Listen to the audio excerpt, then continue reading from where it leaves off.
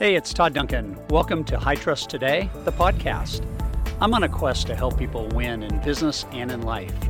To do that, I know they must trust themselves, their relationships, their business, and they most certainly must trust their future.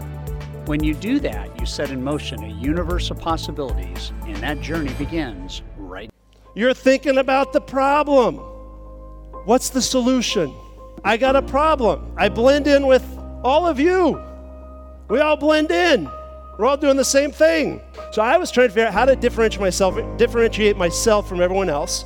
And here's these video classes and goal setting, so that's what I did. In the highest 10% of performers in the business world, that group spends 52 minutes producing and 17 minutes unplugged. It's not the 55-5 rule. It's not the 50-10 rule. It's 52 and then 17. It doesn't add up to an hour, and it doesn't matter. What it means is 52 minutes are spent focused, one thing thinking, single tasking, doing something that produces measurable business growth in the form of ROI. That's money to the business, that's money to you, that's growth, it's an optic, it's a measurement. Anything that produces that kind of increase is done in 52 minutes. Then they unplug. They don't do something else for 17 minutes. They go outside, they plug in a CD, they take a fresh air break, they may go for a walk around the block, they may do all kinds of things, but then after 17 minutes on average, they come back and they hit it again for another 52 minutes.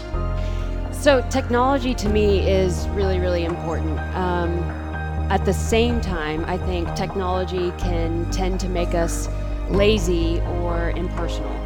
And so you have to be very careful that you don't use technology as a crutch to hide behind your phone or hide behind your email.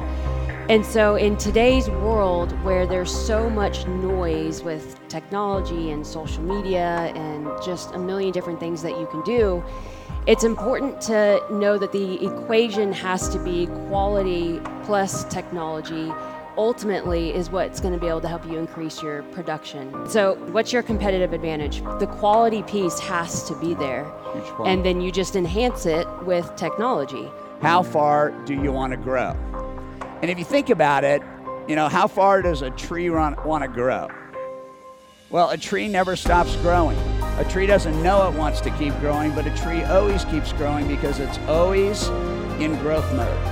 As long as it's getting its nutrients, sales mastery, as long as it's getting its water, whatever we're doing between time, it could be the academy, masterclass, it could be coaching, as long as it's getting its nutrients and as long as it's getting its water, it will flourish. Growth is a function of consistent input. Not like every other week and maybe not like once a month if you think you need it. It's about consistent input. And growing is about going.